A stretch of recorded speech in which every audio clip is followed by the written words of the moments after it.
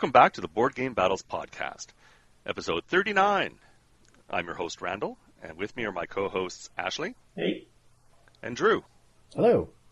It's a little different this time around because we are in the peak quarantine season right now because of the new pandemic. So it might sound a little odd. We're obviously recording this at a distance between the three of us, all in our respective homes. So forgive any audio strangeness. It's not going to be quite as clear as normal, but we'll do the best we can with what we're working with. Obviously this pandemic that's happening right now, the COVID-19 is playing havoc with economies, is playing havoc with emotional states of people having to quarantine themselves. So any kind of normality we can hold on to try to keep things going, is helpful. So, we're doing our physical distancing. I don't like the whole social distancing moniker just because we shouldn't be social distancing at this time. We should be physical distancing for sure to, stop the spread, but we want to keep in contact with people. You want to, for your mental health, you have to just keep in contact with friends, with family in any way you can, whether it be by video, by audio, or whatever. It's a rough time out there for a lot of people, so we figure let's continue on. We can still play board games. It may not be the way we normally like to play them, but this way we can still have some fun and still keep up with the podcast and still talk to you. So that's what we're doing. This episode, we're talking about two dice and card games, games that have you competing with each other for various prizes. In one game, you're competing to become for a spot among the gods, and in the other, you're competing to be the master wizard, or it could be wrong how the master sorcerer of the kingdom or the greatest sorcerer of the kingdom. But in both cases, they both use dice and they both use cards to achieve this. So we're going to be talking about Seasons versus Dice Forge. And then after our comparison, we'll be having a little discussion about one of the online methods for playing board games, Board Game Arena, which is what we used for this matchup. But never to fear, I do actually own these games as well, so I'll be able to talk about components and the rule books. I do have a bit of a history with them, so it's easy enough for me to discuss that. Ashley has played Dice Forge before, so she is familiar with the components, even though it's been a while. Drew, unfortunately, has not had a chance to play either of these in real life, but he's hopefully got a good sense of it from our playthroughs on Board Game Arena. But anyways, let's get started. Our first one came out in 2012 is Seasons. I did not know this at the time when I chose these two games. I just figured, hey, here's two games that have dice and cards and have a competitive aspect to them. I figured that'd be a good matchup. But then I looked into it, and hey, I figured that's interesting. They're both from Libelund. Libelund, I'm not sure how you really pronounce that company name. That's interesting. And then I looked into it, and it's the exact same designer for both. So there you go. He has a type of game he likes to design, and it's come out a couple times now. So that was interesting. But Seasons came out in 2012. The designer was Reggie Bonasse.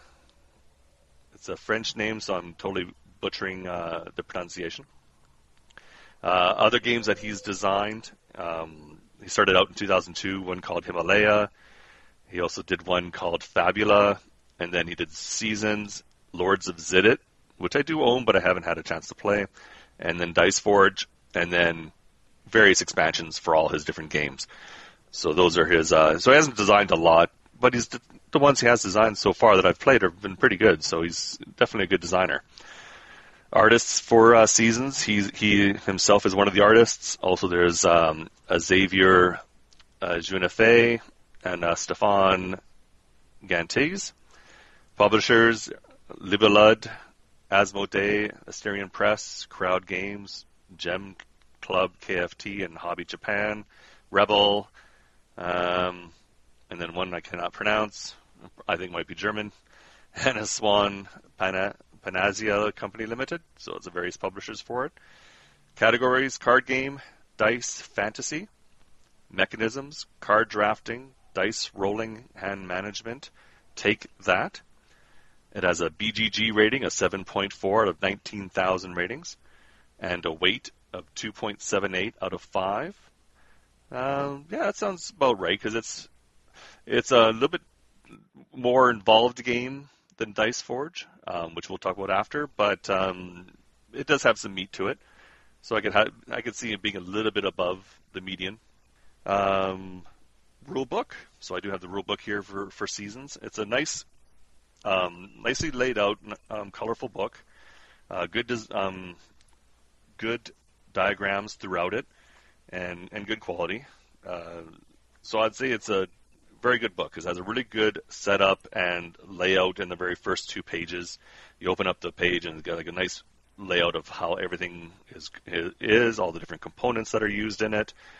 So they do a really good rule book for this game.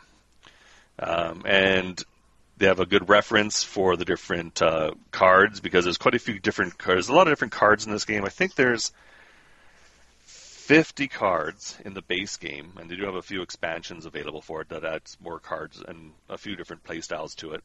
But there's 50 cards in the main game, 2 copies of every card. So that'd be like 100 different cards then. Good quality cards, but they have a description for each card. So if you have a question about a card, you go into the book, and usually you can figure out based on what they say in the book if it isn't quite clear on the text of the card itself. But yeah, so that's the rule book. It's 16 pages.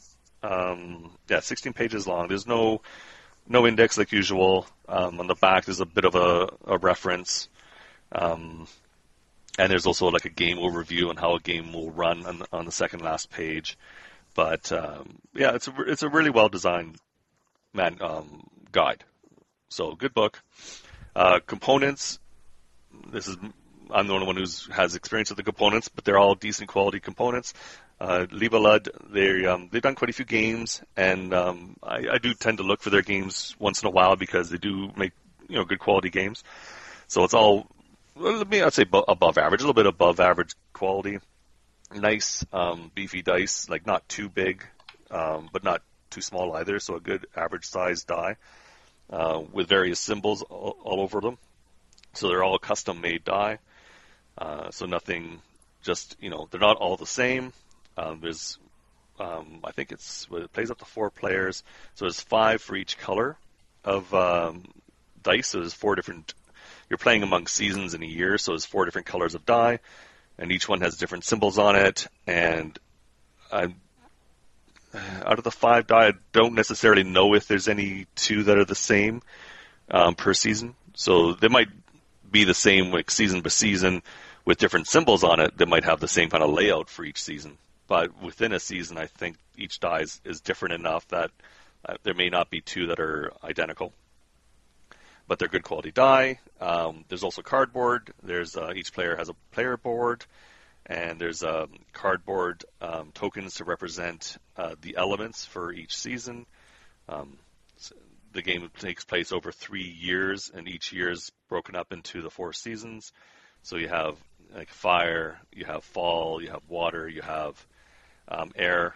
I believe those are the 4 different symbols. Something like that. Yeah, air, I believe, is represented by a feather. Fire is represented by a fire symbol. Water, and then what was last?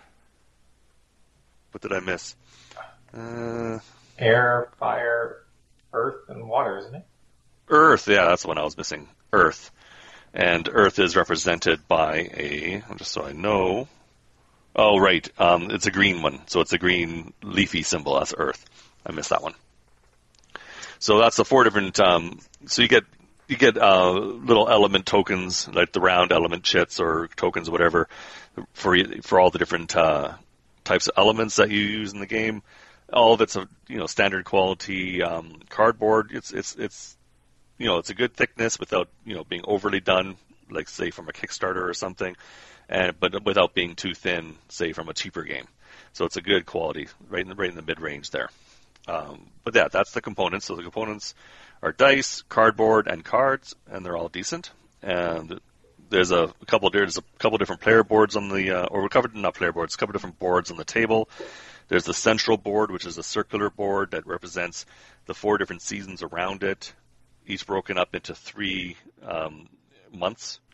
And then in those 3 months, there's a little bit, sort of like a chart beneath each season that shows you during a particular season the value of the different elements. And in the middle is just the a marker for keeping track of what year you're in. So each time you progress the year, you move the marker along on that track. Other than the big round one, there's also a score track where you keep track of your score. Score in this game is called crystals.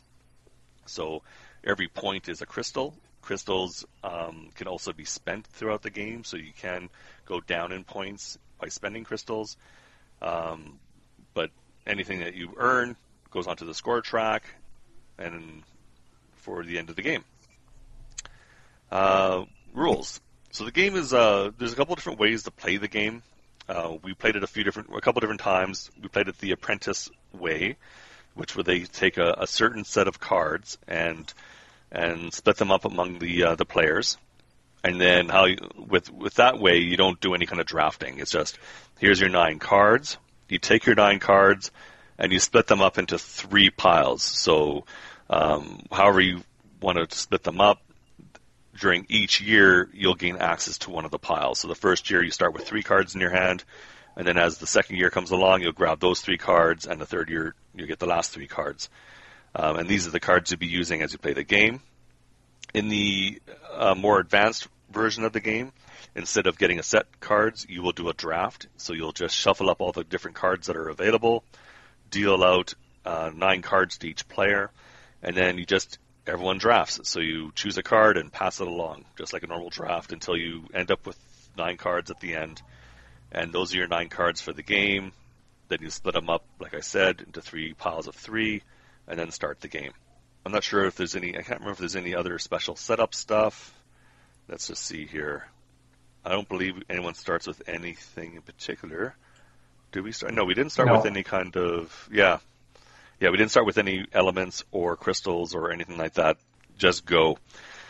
So how the game goes, during each turn, like you'll have somebody who's like your start player, but during each turn, whoever I don't even know if it matters who the start player is, but the dice will get rolled for the number of players. So what it is, it'll be 1 more die than the number of players there are.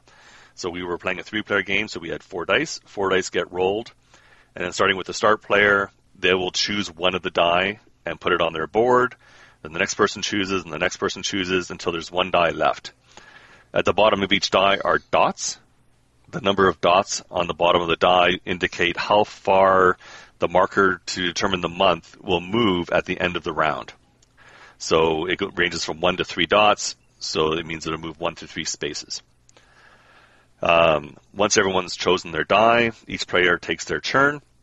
During your turn, you'll get stuff based on your die. There's a few different symbols on the die. There can be symbols for different elements, and if there are any element symbols on that die, you'll get those elements right away and put them onto your player board. At the start of the game, you can only hold up to a maximum of 7 elements, so if you ever go above that, you have to discard at that time, so you'll grab your new elements, then to choose right away which elements you're getting rid of. Also on the die could be a star. A star indicates that you'll be increasing your summoning power gauge. Everybody starts with a 0 summoning power. Summoning power is what you use to get cards out in front of you. So like I said, you'll have 3 cards to start with in front of you in your hand. You can't bring those cards out until you get your summoning gauge up so that you can start having cards in front of you. The summoning gauge on the board, your player board, goes from 0 to 15. Also on your player board are 4 different examples of bonuses that you can take throughout the game. These are, if you're ever at a point where, say, you need an extra summoning power or you need to convert some of your elements, there are these bonuses you can take. Each time you take a bonus, you'll move a little marker along a track that's on your player board, and that'll be negative points at the end of the game for each bonus that you've taken throughout the game. It starts out at negative 5 points for the first bonus you take. When you've taken 2, then you'll be at negative 12 points for the end of the game, so it adds another negative 7 to that negative 5.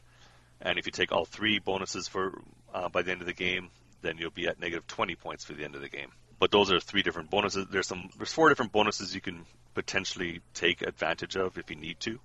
Like I said, one can convert elements from one type to another, up to 2. One can help you with what's called Isn't it transmutation? Transmutation? Transmutation, that's it. So one of the things is a bonus transmutation you can take. If transmutation is where you take an element that you have in your store, in your storehouse or whatever, and sort of sell it off for crystals.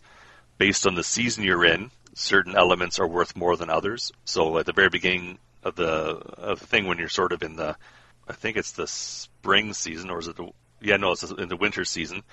In the winter season, the nature element is worth the most. So if you trade in, if you can do a transmutation, you'll get 3 crystals for one nature token. But then if you go on to the summer or spring, I guess it would be the spring season, then the fire element is worth 3 crystals. So it's like a little bit of a chart on the main board for when you're doing transmutations. But the only time you can take a transmutation is if the die you've chosen has that symbol on it, or you chose the bonus that lets you do a transmutation. The other bonus you can get is to add to your summoning chart, or your whatever it is, your summoning gauge. So, like I said, you start with 0. The dice can give you 1, or you can use one of these bonuses, which will cost you points, but that'll also help you pump up your summoning gauge for getting cards out in front of you. And the last bonus is, we never use that last bonus, I don't think.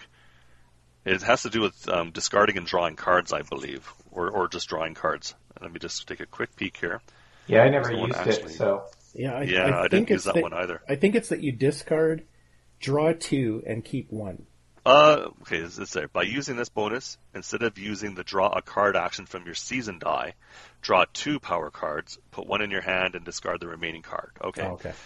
Yeah, so one of the symbols on the die could be a card symbol, and in that case, you would draw a card from one of the from the remaining cards that are available in the game. So it's like a draw pile.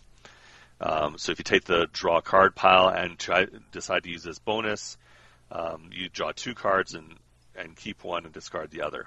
So that's what that bonus can do for you, and that's the last symbol from the not the second last symbol, but second last symbol of the dice. So it's the card symbol.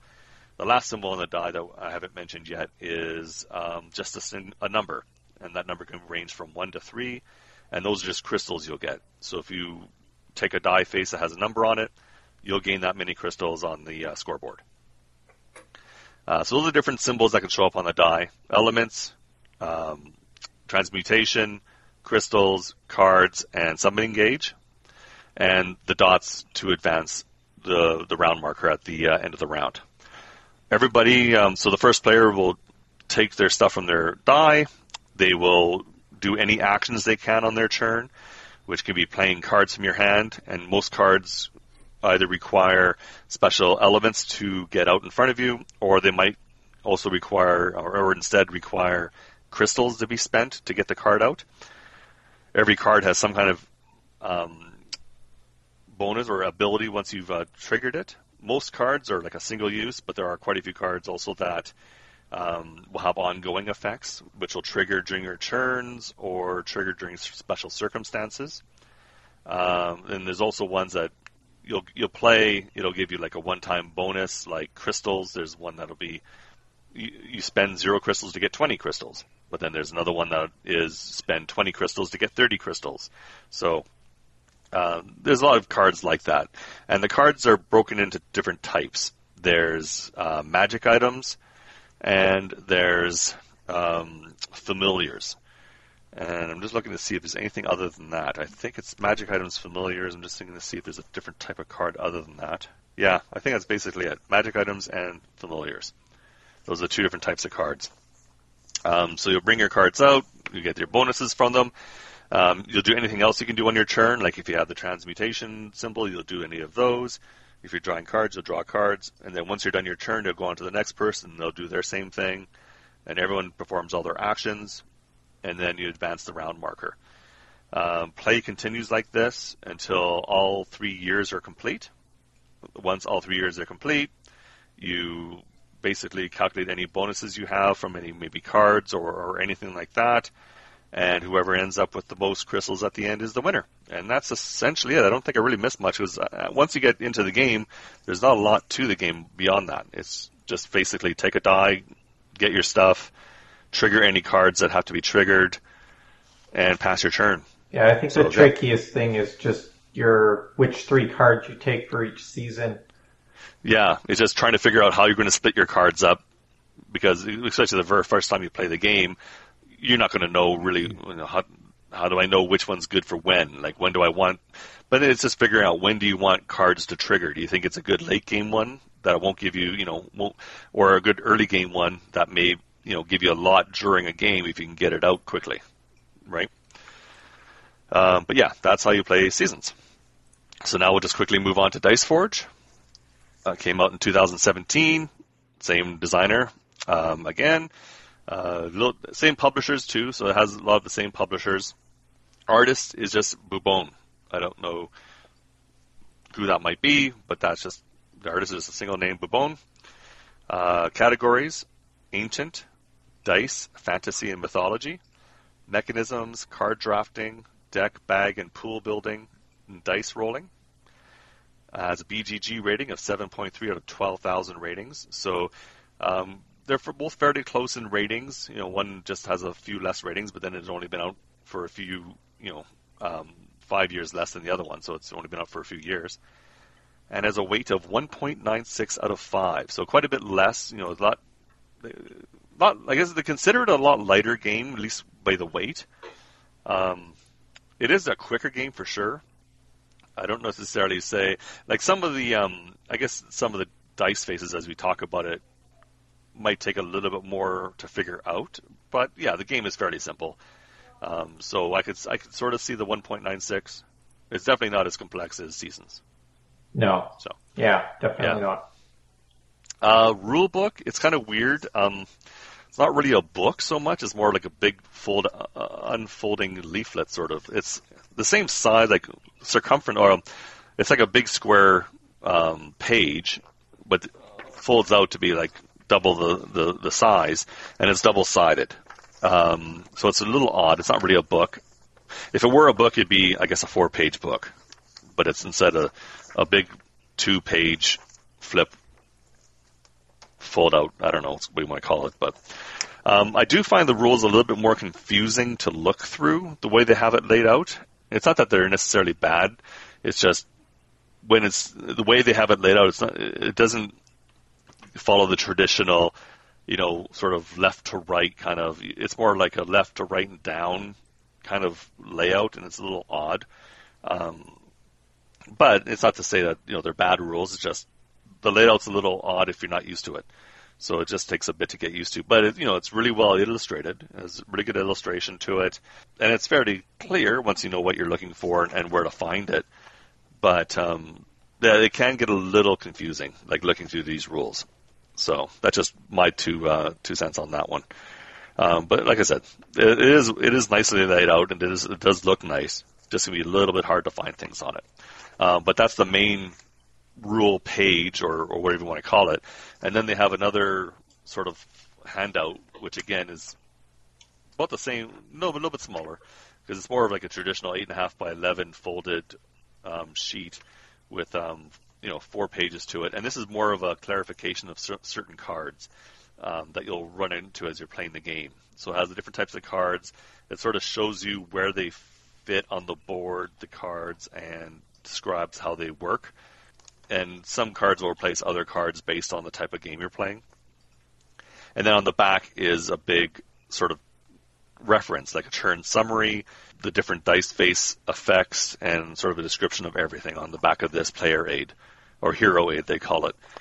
They only give you the one hero aid, so it's not like everybody will have this in front of them.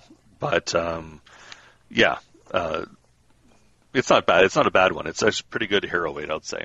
So that's the rule book. Components. This one's different. It has everybody has 2 dice, and they're all exactly the same at first. It's a kind of a weird looking die because it's one that can come apart. They all have removable dice faces. Each so you get 2 dice, and the 2 dice are identical. One die will have 5 faces that give you 1 gold, and 1 face that will give you 1 red crystal. And then the other die has 4 faces that give you 1 gold, and then 1 face that gives you blue crystal, and then the other another face will give you 2 points. So there's a 2-point face. How the game is laid out, the other components for this game, there is a central central board that everybody references in front of them, or in between everybody, and it has cards around this board. There's 2 sides, the red side and the blue side, and you place out the cards based on their value along the different sides. At the very end of the board is a single card that uses both types of crystals to be purchased. So they range from 1 red crystal to 6 red crystals, and 1 blue crystal to 6 blue crystals. And at the very end is a card that's worth 5 blue crystals and 5 red crystals. And that's the island, I guess. That's the island's area. So in the central area, everybody has a player token. There's 4 different player colors, so whatever your player color is. And that token is used throughout the game as you're moving from island to island to purchase cards. And then beside the islands is what they call the temple. And the temple is where all of these dice faces are that you can purchase. The dice faces that can be purchased are purchased with gold. And as you purchase dice faces, you choose one of the faces on your die to remove, and you pop the new one on. Everybody has a player board. The player board has a little track for keeping track of what you roll. So every time you roll your dice, you'll be moving markers along this player track. And it has a couple places for you to put your dice after once you've rolled them, you put them there and your dice on the board, and so everyone can see what you rolled for the turn. Those are plastic, so the player board, the player boards are cardboard, I believe. Yeah, everything is cardboard in this. So the player boards are cardboard, the main board is cardboard, the temple that you're getting the dice faces from is cardboard, but it has an inlaid component to it, so all the dice faces are sort of sitting in these little wells on the temple. The game's a little awkward to put away because you put all these dice faces in their respective places on the temple, and then it goes into the sleeve. So you get the special sleeve that you slide the temple into, which can be a bit awkward, especially if you have any kind of static electricity happening. Because as you try to slide the sleeve, sometimes dice faces will pop out of where they're supposed to be and get stuck, and it can be really awkward. It can be kind of hard to slide things in if you get a lot of static electricity happening. But if you're careful, you can get it done, and it's not too bad. But it's just it's fiddly. It's a little fiddly. Just like changing the dice faces can be a little fiddly as well. It's not bad once you get used to it, and once the dice sort of gets worked in a little bit, then it gets a little easier to change. I never found playing this game that the dice ever get too loose, that you have to worry about dice faces popping off as you're playing. So they seem to fit snugly enough.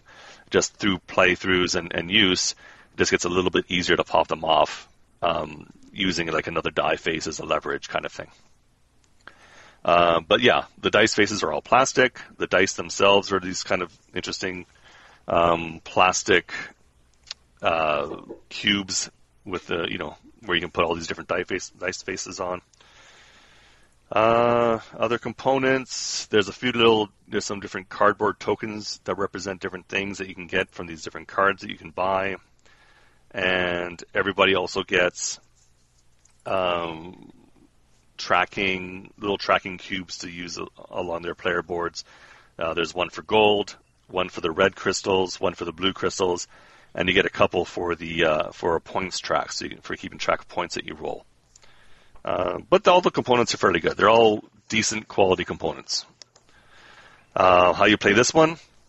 This one, it goes a lot quicker. It's played, it depends on the number of players, I believe, how many rounds you play. It might be a little bit shorter. Let me just see here. Is there a thing about how many rounds? Yes, number of rounds. Actually, with 3 players, you play the most number of rounds. So how it works, with 2 and 4 players, you play 9 rounds. With 3 players, you play 10. And how it works is everybody rolls their dice at the same time. You get whatever you roll. So if you roll gold, you advance your gold. If you roll crystals, you advance your crystals. And points, you advance your points. Though the person whose turn it is will get to do something on their turn other than just the roll. So when it's your turn, you can take one action. Your action can be either to forge a die, meaning you go to the temple and buy dice faces based on the amount of gold you have. You can buy multiple dice faces if you have enough gold. So if you say, like the dice faces range from 2 gold up to 12 gold. But if you say have 12 gold and you decide I want to buy a 6 die or a 6 gold die face, you still have 6 gold left over. You could choose to forge another die face. The only restriction being you can't forge from the same one again. So if I bought a 6 gold die face, I couldn't buy that 6 gold one again. I'd have to move to a different one, like a 5, 4, 3, or 2 or something. So you can buy multiple die faces during a forge action. Your other action that you can choose to do is a heroic feat, and that's where you're taking your token that's on the island board and moving it to one of the little islands and buying a card based on crystals. So, like I said, there's blue crystals and red crystals. You choose. Each island has 2 different cards associated with it. So if you move to one of the islands, you're choosing one of the 2 cards at that island to purchase. Quite a few cards are just, a one-time bonus. You'll buy the card. It'll be worth so many points at the end of the game, but then it might also do something for you as well. Like there are cards that'll let you re-roll your dice and get some more resources. There are cards that'll give you a token that you can spend later at a later time, whether on that turn or a different turn. There's special cards that'll give you a special die face that you can't normally buy and give you a bonus based on that die face if it ever comes up. And there's other little things, like there's special ones that'll trigger if, say, someone bumps you from your spot. So if you're on an island and someone else wants to go where you are, they'll bump you. If you get bumped, you get moved back to a central location where the round track is. And if you get bumped, you get to roll your dice and get a bonus based on your dice rolls, some more resources. But that's the islands. You'll be spending crystals to buy cards. And also on your turn, once you've taken one of your actions, either to buy a card or to buy a die face, you have the option to spend 2 red crystals, if you have them, to take another turn, like to do another action. So if you spend 2 red crystals, you could do a second thing, like if you went to the temple, you could also say buy a card as well, as long as you have the 2 red crystals to spend, and also what you might need for that card. So during a round, each round that goes around, everybody will be the main player once during that round, but during everyone's turn, you're always rolling your dice and getting bonuses based on your dice. For when it comes time to your turn, you'll have something built up, hopefully by then. The game goes around like that for 10 rounds. At the end of the game, whoever has the most points is the winner. Yeah, that's essentially it. That's how you play Dice Forge. Pretty simple. Ashley has played Dice Forge before, but hadn't played Seasons. So the first one we did play, even though it's the newer game, was Dice Forge. And Drew's never played it, you said? I hadn't until we played them for the recording. Yeah, Dice Forge definitely is the shorter of the 2, because you can get a playthrough of Dice Forge. I think they say it can take up to an hour, and that's probably about right.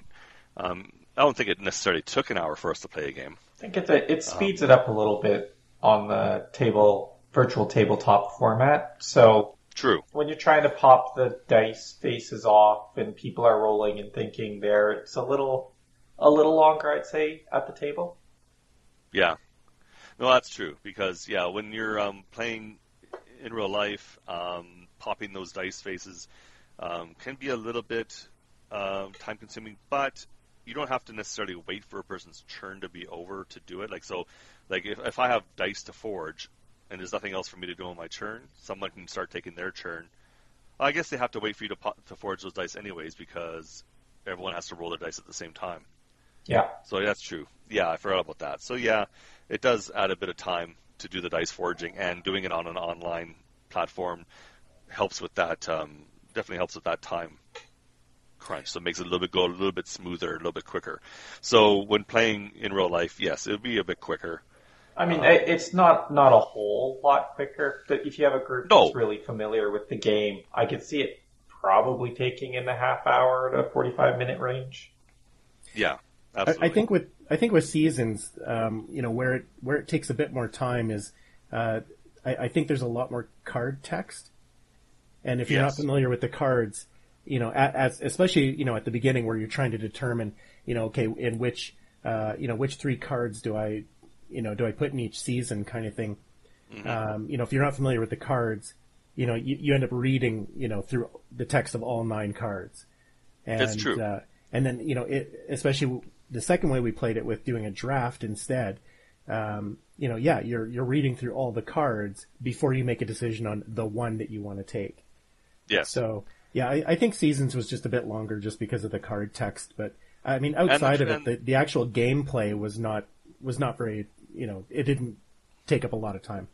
No, it Seasons, once you get used to the game, it definitely goes quicker. The drafting component does add quite a bit of time to it, but as you're drafting, it goes quicker and quicker because, you start out with 9 cards. You got to read all the cards to figure out which one card you want to keep. But then as the cards start moving around, you have less choices to make, but then you start seeing the cards, a few times, and it's a little bit easier to make those choices as it comes around. So the drafting component, while taking up more time, does go quicker each time. So there are times though during Seasons as well where you're, if you've got like quite a lot of summoning power, you end up drawing additional cards, and in some of those cases, you're drawing multiple cards and again reading through the text to make a decision on which one you want to keep. Yeah. But again, it wasn't very oppressive. And we were, like, you and I were both unfamiliar with the game before this. So I think once you're more familiar with the game and can just look at the title of the card and know what it does, that drops off a little bit. Yeah, I agree. Mm-hmm. Absolutely. Yeah. And, even though, there's not as many cards to read, Dice Forge does have a bit of a thing too where you have to try to figure out what each card is. It's not nearly as bad because, as opposed to 50 cards that you could potentially be reading in Seasons, Dice Forge has, 12 or so, about 13 cards that you have to encounter with a few different ones that you can swap out, depending on your playthrough. So there's a few cards that'll change out if it's a more advanced playthrough as opposed to the beginning playthrough. There's whatever. So Dice Forge, it's a lot quicker to get used to the cards in Dice Forge as opposed to, like you said, in Seasons. But with Seasons, there's quite a few cards that once you get used to how the cards are, there's a lot of cards that are very similar, just with a few little changes, right? There's all these different amulets that do different things, but not so different that they're hard to figure out once you know what amulet does compared to the others, kind of thing. Yeah. Yeah. Agreed. Yep. Okay. Yeah, well, there we go. So I guess at this point we could just go into our final thoughts and our what our preferences are. Who wants to start? I might as well. For me, it was a pretty clear distinction. The first time that we played Seasons, I came in dead last. The second time we played Seasons, I won it, not by a lot, but I really didn't care for how random the game was. Like you were just, you're constantly held hostage by the random factor in Seasons. So you can have like in my second game, I thought it was great. There was only, I think, a single round where, I was short of options.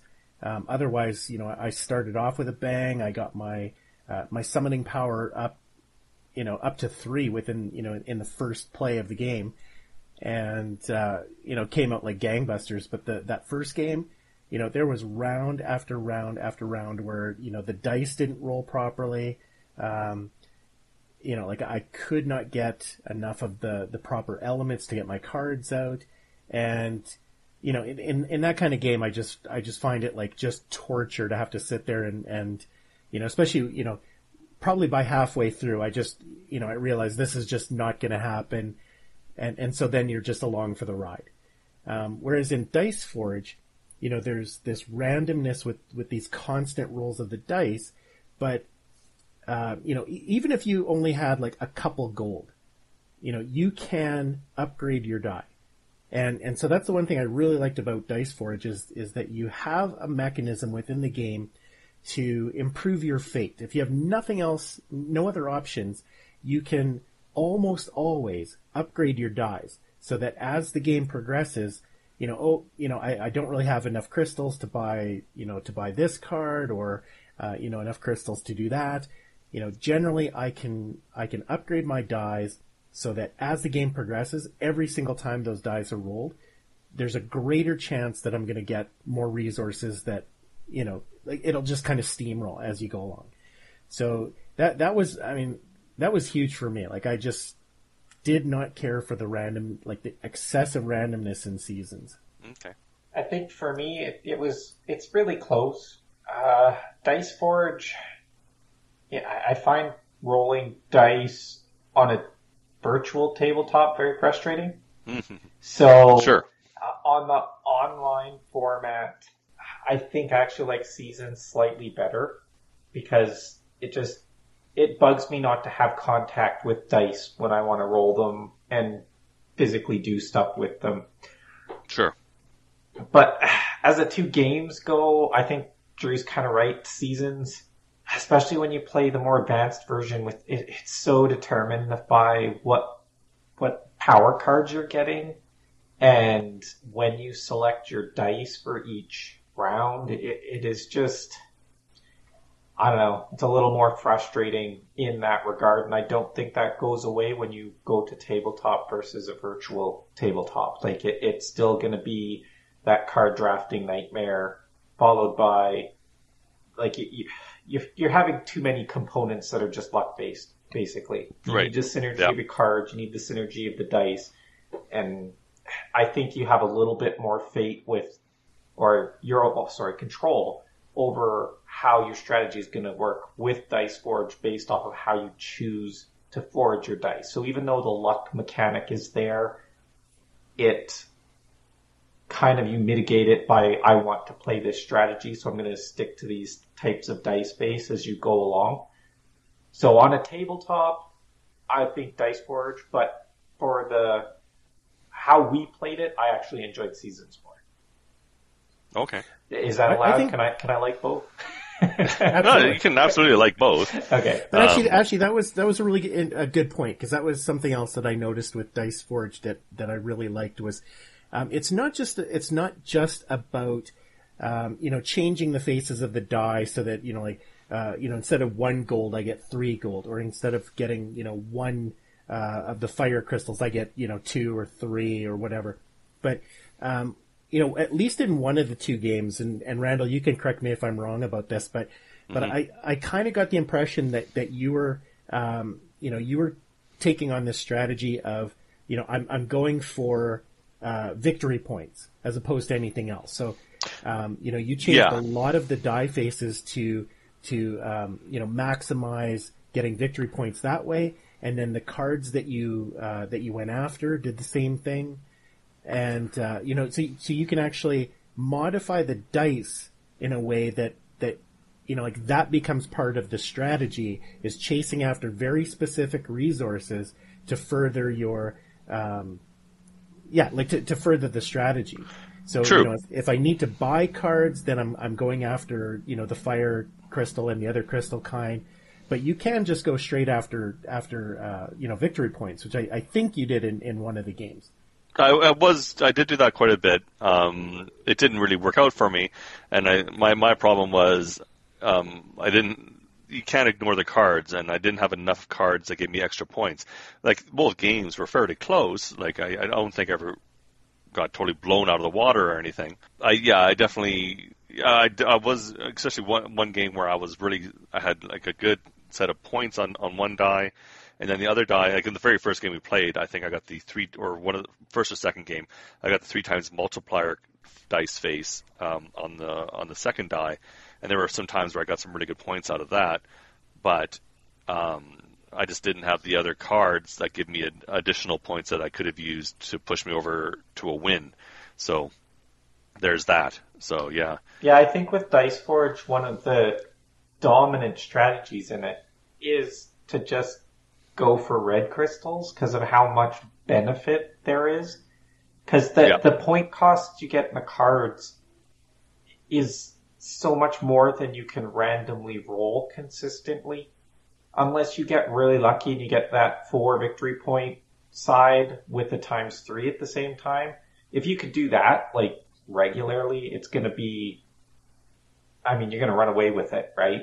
Sure, you get so many points, but that's, comes down to randomness of dice. Exactly. But that's a good point too with the red crystals, because that's the one resource that will allow you to take additional actions.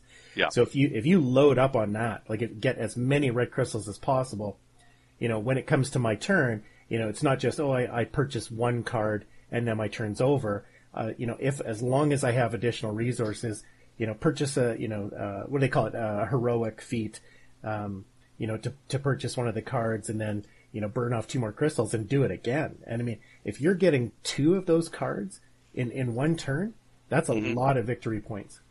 It can be, yeah, for sure. Or, yeah, I should say that. Yeah, depending on which ones you have the resources to purchase. But just being able to take like that additional turn if you have those crystals, that's a big deal in this game. Mm-hmm. Yeah. I guess going to what my preference is, I do like both games a lot. They're both in my collection, and it's been a long time since I had played Seasons before this. I played Seasons quite a bit, quite a few years ago, and it was nice getting it back. Even though it's on a virtual table, it was nice getting it back onto a table and playing it again. It took a while to remember how to play it. That's one, as we talk about the Board Game Arena, that I'll bring up. But out of the 2 games, I do think I prefer Seasons a little bit more, just because of the little bit extra complexity to it. Dice Forge, it's a great game, and it'll get to the table a lot just because it's a quick playing game, and it has that element of it's fun to forge the dice and change the dice faces out, and that kind of thing. But I like Seasons just because of the variety of cards you can get, that even in the base game comes with. So you can try to build your strategy around the cards you get and try to get your timing right for how you're going to get your cards out if you can get the appropriate elements to cast them. That's why for me, I think I'm going to go with Seasons on this one just because I do like it a little bit more, just because of the complexity of it. But I do love both games. So that's one for Seasons, one for Dice Forge, and one for both? I guess. Well, if we're doing the format that we did, I did say Seasons. Yeah, you did say, yes, in this format you like Seasons a bit more. So I guess we'll go with that, saying that Seasons did win this one on the caveat. So. You liked it better because it was the virtual. And if we ever get a chance to play them at an actual table again, rules can, or thoughts can change or whatever, like opinions can change. Yep. So for this one, we'll say it's Seasons, though it's very close, and mostly due to the virtual element on that. Okay. Now we're going to move on to the second segment, which is basically just talking about Board Game Arena and how we found using it, especially for these games. I haven't had a lot of experience with virtual tabletops. Before this, I had also tried the Tabletop Simulator, which you can get from Steam. I played some solo missions of Gloomhaven using that. So I was familiar with that, and that's a lot more complicated setup than this Board Game Arena. Board Game Arena is just a website you go to. So it's really simple. You just create an account. There is premium version of it. So when you're looking through the games that they have on here, there's quite a few games that you can play that don't require you to have the premium membership to play. And they've got some decent ones for free. Oh, definitely. Yeah. Yeah, like just taking a look at some of the ones, like just the ones that I had checked off that I had played before. Dice Forge and Seasons were both ones that you can play without having to have premium content. Seasons, I believe, may have had some of the expansions in some of the setup. I can't remember. Dice Forge, I know, did not have the expansion that's available for it, but I thought Seasons did. They have Puerto Rico, they have Race for the Galaxy, and then that's just from ones that I had listed. But if you look at all the different things, they have like Sushi Go, they have Red 7. When you sign up for the site, they give you the option of playing through a game, like a single player game against a computer of one called Can't Stop. That's like a little dice rolling game, and that was actually kind of fun to play. It's just sort of get you used to how the site works, so that's kind of nice. When you're looking at the different games that are available, they have a good range of family all the way to like the heavier kind of games. I can't remember if it says anywhere on there how many games they have, if there's like a list of saying we've got 200 games or what. Is there like a count on here anywhere? I don't see a count. Yeah, I didn't see one last time I was looking. Yeah. Let's see. In this thing, there's 1, 2, 3. There's 6 to a row. 29 rows. So 29 times 6 is a number. 174. What would 30 times 6 be? Yeah, he just said 174. There you go. Plus 1. So there's one extra game. So 175 games. That's not bad. That's a pretty good selection. That's not bad. Yeah, not bad at all. Well, the other thing that you and I were talking about is the voting that happens in Board Game Geek. Yes. If you go to Board Game Geek, they have like a geek list or whatever, just of games that can be voted on for them to hopefully eventually add to their service. Like one, Castles of Burgundy is one of my favorites. It's not on here yet, but if you go, it's like I think the number 2 voted on one right now in their geek list. So like for the number of up thumbs on it. So that means hopefully we'll be seeing Castles of Burgundy on here soon. They do have quite a few premium games, what they call them, ones where you have to be a subscriber. And I think some of these games. I'm not sure if it's the same for all the premium games, but I did notice for I think it was Race for the Galaxy. Race for the Galaxy, you can play the base game for free, but if you want any of the expansions, then you have to be a premium member. So there might be some of the premium games like that. I'm not sure. But then again, no, it does have the yellow meeple showing it's a premium game. So it might be that all these premium games might have a version that you can play without being a premium member. It just may not have all the options of, say, certain expansions or something. I don't know. I didn't go through all the different games to see.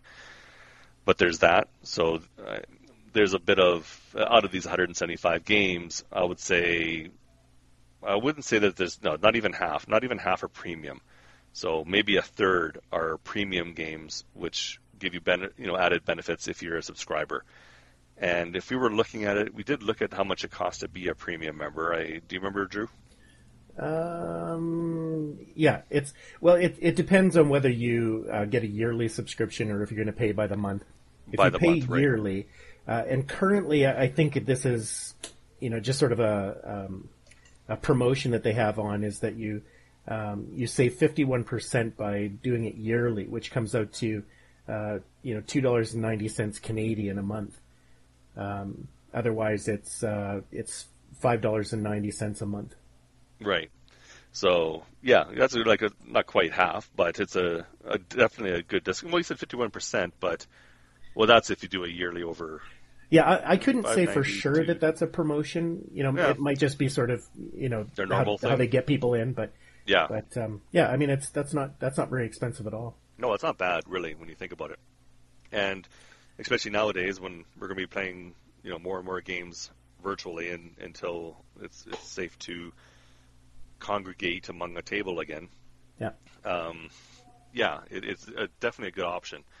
And there's definitely a lot of good free titles to start out with anyway. So if you're not ready to pay, you can go on there and there's a lot of different ones you can play without having to pay anything. But now the actual experience of playing, between the two games we played, you could tell one maybe looked a little bit more polished than the other, like Dice Forge, probably because it's the newer game. I don't know if it had to do with the if it was the programming or what, but it did look a bit more polished than, say, Seasons. Just from the user interface. Yeah, I'd say that's fair. Yeah, same. Yeah. But you know what? At the same time, it does. I think Dice Forge, kind of requires more. Mm-hmm. When you're looking at Seasons, really all you need is, you just kind of have your tableau of the, each player's cards, and then the tableau of your, the cards that are coming up in the next season, kind of thing. True. And then just the round board, for the actual seasons. Yeah. There's really not a lot that's required there. That's true. Yeah. No, and Seasons, it wasn't like a bad layout or anything. Nope. I guess compared to for what it is, and Seasons definitely has more cards to it. So there's a lot more cards that you're sort of laying out in front of yourself, and you have to be able to see your cards and your the other players' cards as well. So there's a lot more cards just being displayed on the screen. Yeah, it does make sense that just the way it's going to look is a little bit limited based on that. I did find, like, when you clicked on a card to get a better look at it, while it was readable, it wasn't as clear as it could have been. Especially for some of the smaller text. Cards were definitely hard to read at some points. Yeah. If you weren't hovering over them, you couldn't read them. Yeah. Yeah, it was hard to read like them. And then when you hovered over them, tell. Yeah. Sorry, you could barely tell how many points they were without That's hovering true. over them. Yeah. Now, I guess, like, despite that, though, once a card is played, you don't often need to revisit it. Well, there's a lot where you could play again, like while they were down, to use their special effect and stuff. So if you placed something early and wanted to, like, I put one out that you could sacrifice familiars for crystals or points or something. I forget what exactly. But it would be easy to forget it's there because you can't read the text when it's down. If you're familiar with the game, sure, you're probably not going to forget that you put it down. But in the text being so small without expanding your cards, I mean, I don't want to spend my entire time hovering over cards to enlarge them to see what they are. I want to be able to look at the table and see everyone's stuff, and just kind of, it makes the game flow a little better. Yeah, I agree with you there. Like, I spent probably most of my, the time in between my actions, I either hovering over my cards again to make sure that I knew what was out there. And then if you or Randall played a card, I made sure that I was hovering over to see, there's not a lot of this in the game, but there were definitely some cards that, had sort of a take that mechanism, or, that I knew that at some point, Randall or yourself could sacrifice it to have some negative effect. So I agree with you there. I spent a lot of time kind of hovering over the cards to, make sure that I stayed familiar with what was out in play. Yeah, that's pretty much exactly what I did too. Spent all of my time during turns just bringing up cards, reading their text again, watching what you guys were putting down. As soon as a new card gets put down, you couldn't just read it. You had to hover over it. Stuff like that. And the only frustrating thing, well, a couple frustrating things, I guess. One, each card has like a number on the bottom, and it was really illegible. even with when you're hovering over it and bringing it up, making it bigger, because it's like each card is so many out of 50, whatever number out of 50, and that's so you can go to the rule book if you want to get a better explanation on the card or get an answer about a card. I know there was at least one time where we're trying to figure out what's that number, and then eventually we figured it out, and also went by the name of the card too. But it's like I can't tell that number is, so it's like a little bit harder to find it in the book to get some clarification on it. Yeah. Yeah. And one other thing that I ran into on one of our playthroughs, there was one particular card that had me draw cards and then distribute cards amongst the players. And the way the card was read on its text is you draw a card, keep one for yourself, and then distribute the rest. But the way they programmed it is you draw the cards and then choose the first card that you're going to give to this person, and then the next card you're going to give to that person, and then the card you're going to keep to yourself. So they did it in the opposite order as though I was expecting, and I ended up giving away the card I wanted to keep because it was, I was going by the text of the card, and I wasn't noticing that the program was telling me to give the card away. If I had paid a bit more attention, I would have noticed that, but I just had it in my head that, I'm picking the card I want to keep. Yeah, and something similar happened to me in Dice Forge where I misclicked the die phase when I was trying to forge one of my dies, and it changed out something, and I couldn't fix the mistake. Where at a tabletop, you're definitely able to be like, well, first of all, you're not going to accidentally pop off and throw out the card, the one that you want. Usually, you're going to notice before that. But if you do, you can be like, oh crap, I took off the wrong one, and just kind of fix it immediately. But we couldn't find a way to reverse an obvious mistake, because it's like I didn't end my turn and figure it out 3 turns later. It was like, oh crap, immediately. It was immediate, and we couldn't find can you roll back? Yeah. So I think that's common with. I think that's common with the online platforms that every action is immediate and cannot be taken back. Which is a bit of a detriment. I mean, outside of the social aspect, like talking like this, even when we're doing the podcast, there's this difficulty in actually communicating with one another and feeding off of each other with how we're talking, because we don't have the body language. Our ears can't function with the way that we get information through a computer when you're using voice. You can't have multiple people kind of discussing options outside of what's going on without it being an interruption and things like that. So the mediums face that issue of, if you can get together, it is a much more pleasant experience around a table. It's a great substitute if you have no other alternative, but I will always prefer the around the table for my board games type of environment to a virtual tabletop, just for that reason. Because it extends to, I don't know, Rand, I think you've used Roll20, haven't you, Randall? I have. Yeah, so like I'm in a role-playing group with that because of distance, not because what's going on right now with the quarantine and stuff, but it's just not the same as role-playing in person, because there's no side discussion amongst the players, because as soon as someone starts talking, that's it. It shuts everyone else down. So all those virtual environments are limited by that communication factor that there's no way past it. Yeah. Now maybe like we were just doing voice only, and we didn't have webcams going, so maybe having a webcam view so you could see the other player might help a little with that. Well, I use my webcam for Roll20 though. Yeah, no, and I haven't used mine for Roll20 yet.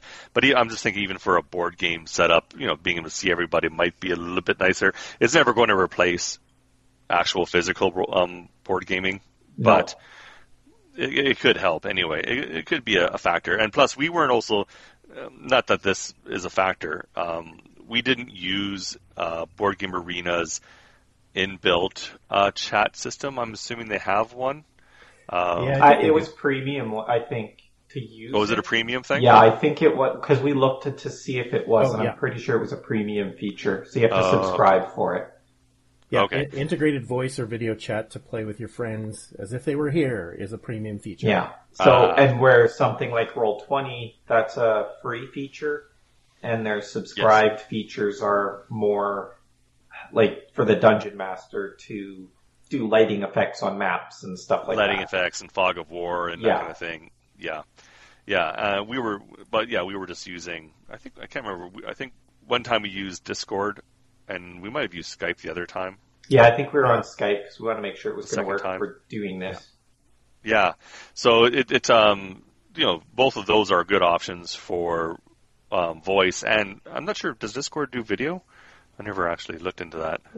I don't think so. I think it's I've never used it. I think for it's only video. voice. I've used it a lot for voice chat, but I don't think I've ever used it for video or seen it used that way. So I don't believe so either. So I think Discord is strictly voice, and it does voice well.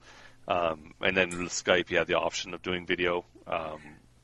It's kind of a big trade-off though. If you're going to have video up on your screen, it takes up considerable real estate that, could be, displaying the board, the game board. And especially where one of our concerns with Seasons was the ability to read the cards, that's just going to make that worse. Yes. So true. It's just something you have to be aware of when you're, if you're going to play with one of these, online platforms. Yeah, and it all depends on your setup. If you're using a laptop with a single screen, sure, you probably don't want to use video because it's going to take up so much of the screen. If you're lucky enough to have a couple monitors or it runs really big widescreen monitors, then you can play around a bit more and have your video off to the side a little easier. But that's all setup dependent. Yeah, because like with Roll20, they have it so you can minimize the video windows and stuff like that. But I have a really big monitor, so I have all of our party there and displayed. It doesn't interfere with the map at all. And at the same time, my wife plays with us, and she's on a tablet for her thing because we share the monitor for like the map and stuff for purposes like that. But she has her tablet for character use and things like that.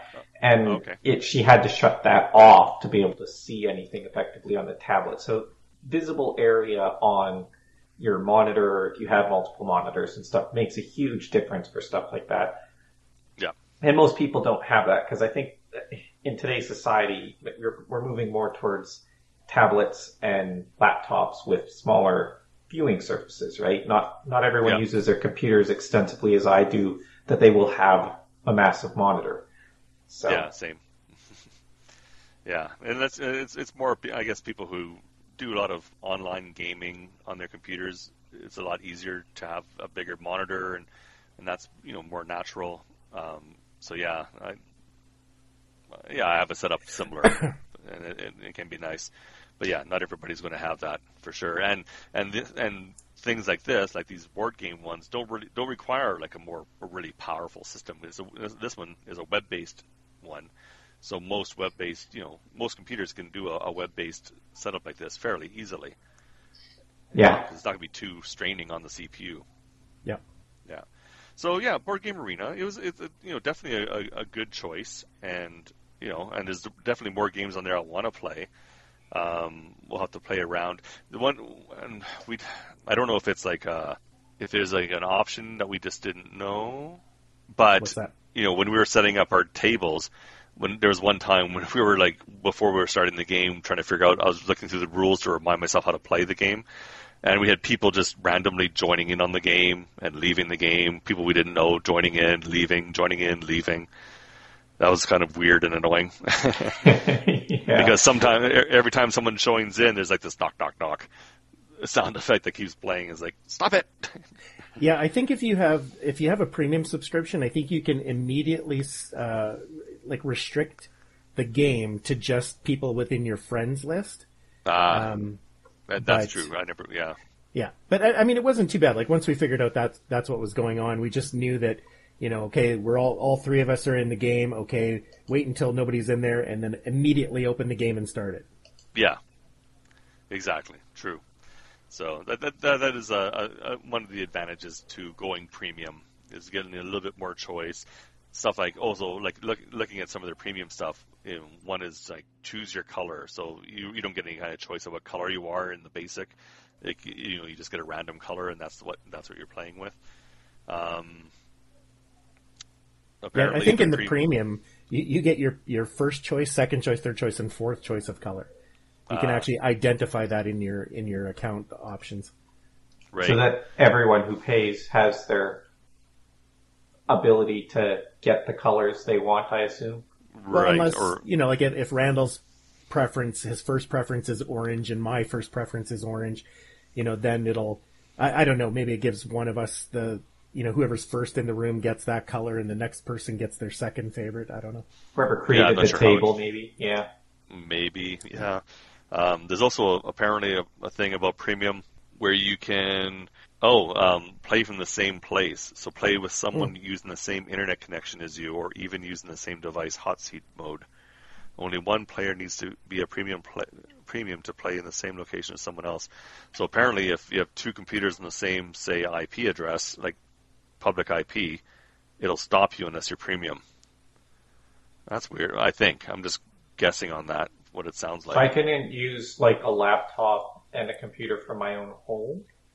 Like I said, play with someone using the same internet connection as you. Because they're saying internet connection. I can make the IPs outgoing, but I don't know, maybe I don't think they can stop it if I put an IP address I want as an outgoing one. No, it almost sounds like same internet connection as you makes it sound like your home, because every home will have a unique IP based, because you only get, usually one IP to your router kind of thing, right? Yeah. But then again, it's got that hot seat mode where essentially you're both playing on the same device, which is again part of the premium thing. Yeah. So I don't know if you had two computers in your home, unless one of you was premium, you may not be able to play together on the same table. Maybe there's some clarification somewhere on that. A little weird. Play with friends next to you using multiple devices or hot seat mode. So it sounds like if you have more than one device in your home, unless one of you is premium, you won't be able to play together. Okay. Well, that's interesting. It's a little strange of a decision, though. What is it to sit down and play at your house? It's not using their resources anymore or anything. I guess you're taking up a table to yourself, then. There's that. Potentially, I guess, if you don't have enough friends remotely. Yeah. I don't know. That is a little bit of an odd one. Yeah. But for a free service. Yeah. So I guess if Marcus had wanted to play with us, he may not have been able to then. Oh, that's true. I hadn't even thought of that. If he wasn't busy and could have joined us, he wouldn't have actually been able to, given the restriction of one person per household. Yeah. Well, I don't know. We'd have to check out to see whether or not using a VPN would allow you to get around that. But because if you had one computer on its own little VPN, that might have worked. That's what I was saying. You could kind of make it so that you have like original. So it's saying it's coming from different places, right? If you know how. Yeah. So there's probably a way around that, but most people aren't going to have that ability. Like most people don't have that knowledge, I don't think, to circumvent their rules. Well, VPNs, they made them pretty easy nowadays. Like, it's not usually much to set them up. You pay for a service. You say that, but how many people don't even know how to turn on a computer anymore? I mean, true. It's getting sad in its own way. That's true. It is. But all that said, pretty good solution. Wargame Arena, I'd recommend it. I'd say if you want to play some games, check them out. And just go with it. It seems like there's always lots of people on there, so you can probably find people to play with. But then, I guess you always have to be careful. You never know who you're going to run into, some weirdos or something. But that's on the internet. On the internet, but it's true for. Isn't so. That's true for any online service. Yes, so definitely. Well, I guess I'll mention too that like Board Game Arena is not the only option out there. I'm just looking at the Tabletopia site. Mm-hmm.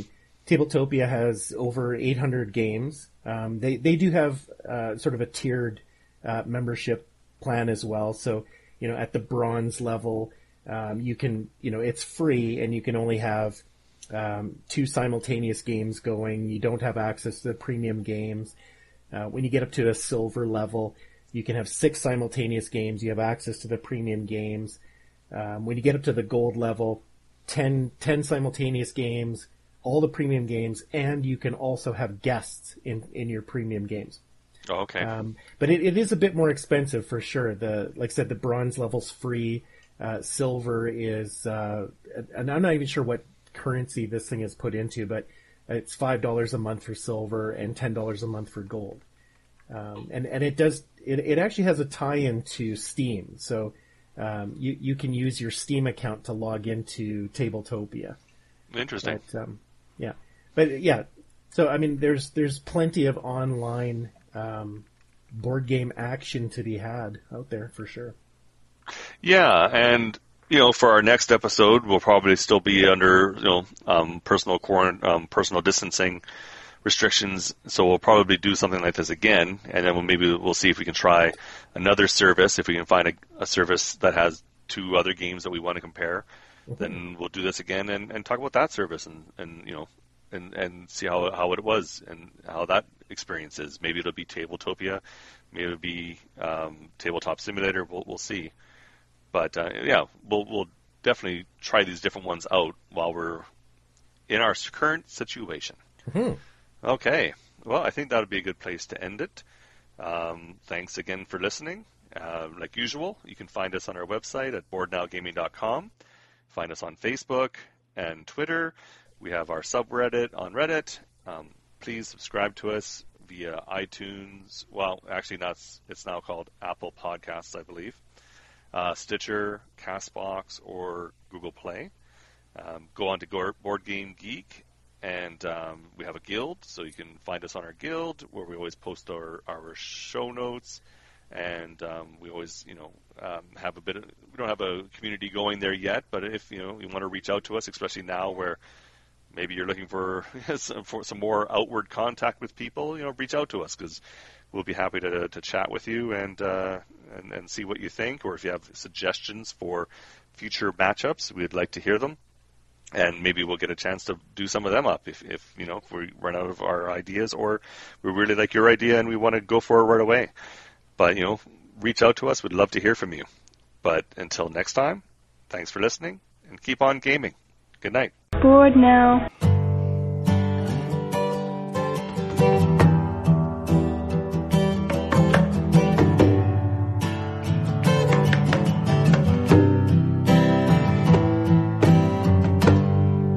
Out of quarantine, the whole world was mean. It took a day or two to relearn the words and phrases, to uncover me. It'd take a symphony you wrote way back when I'd love to hear you. And we all go back to the middle of the earth. We were all controlled for what it was worth, and the whistle blows and the people pray.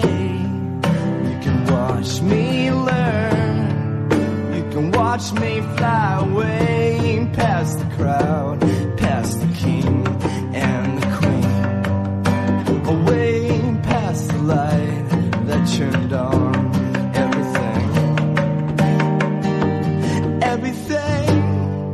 When they drop the bomb, I'll be in the sun, watching all the lights flash in the sky.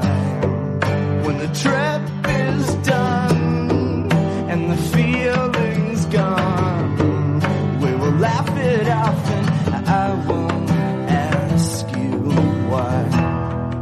When we walk on splinters and we dress in black, all these lonely winters, they're all coming back.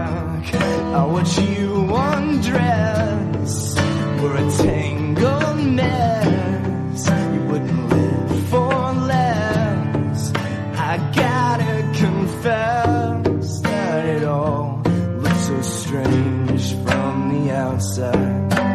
I can't relate, 'cause I was born on the inside. We're inside out.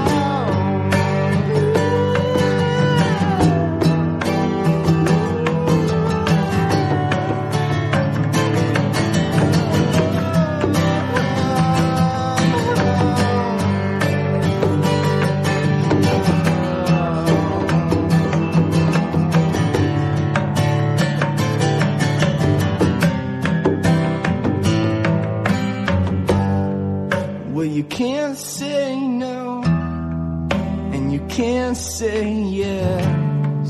Everything revolves until it feels useless. Then I fall awake for the final earthquake. You're the only drug I did not learn to take. And I'm all dressed up days best, and my vision's clear. So fuck all the rest, and I feel undone like a setting sun, and it's finally begun. I gotta admit that the crowd looks so fine in the morning. Halfway through your eyes, I'm back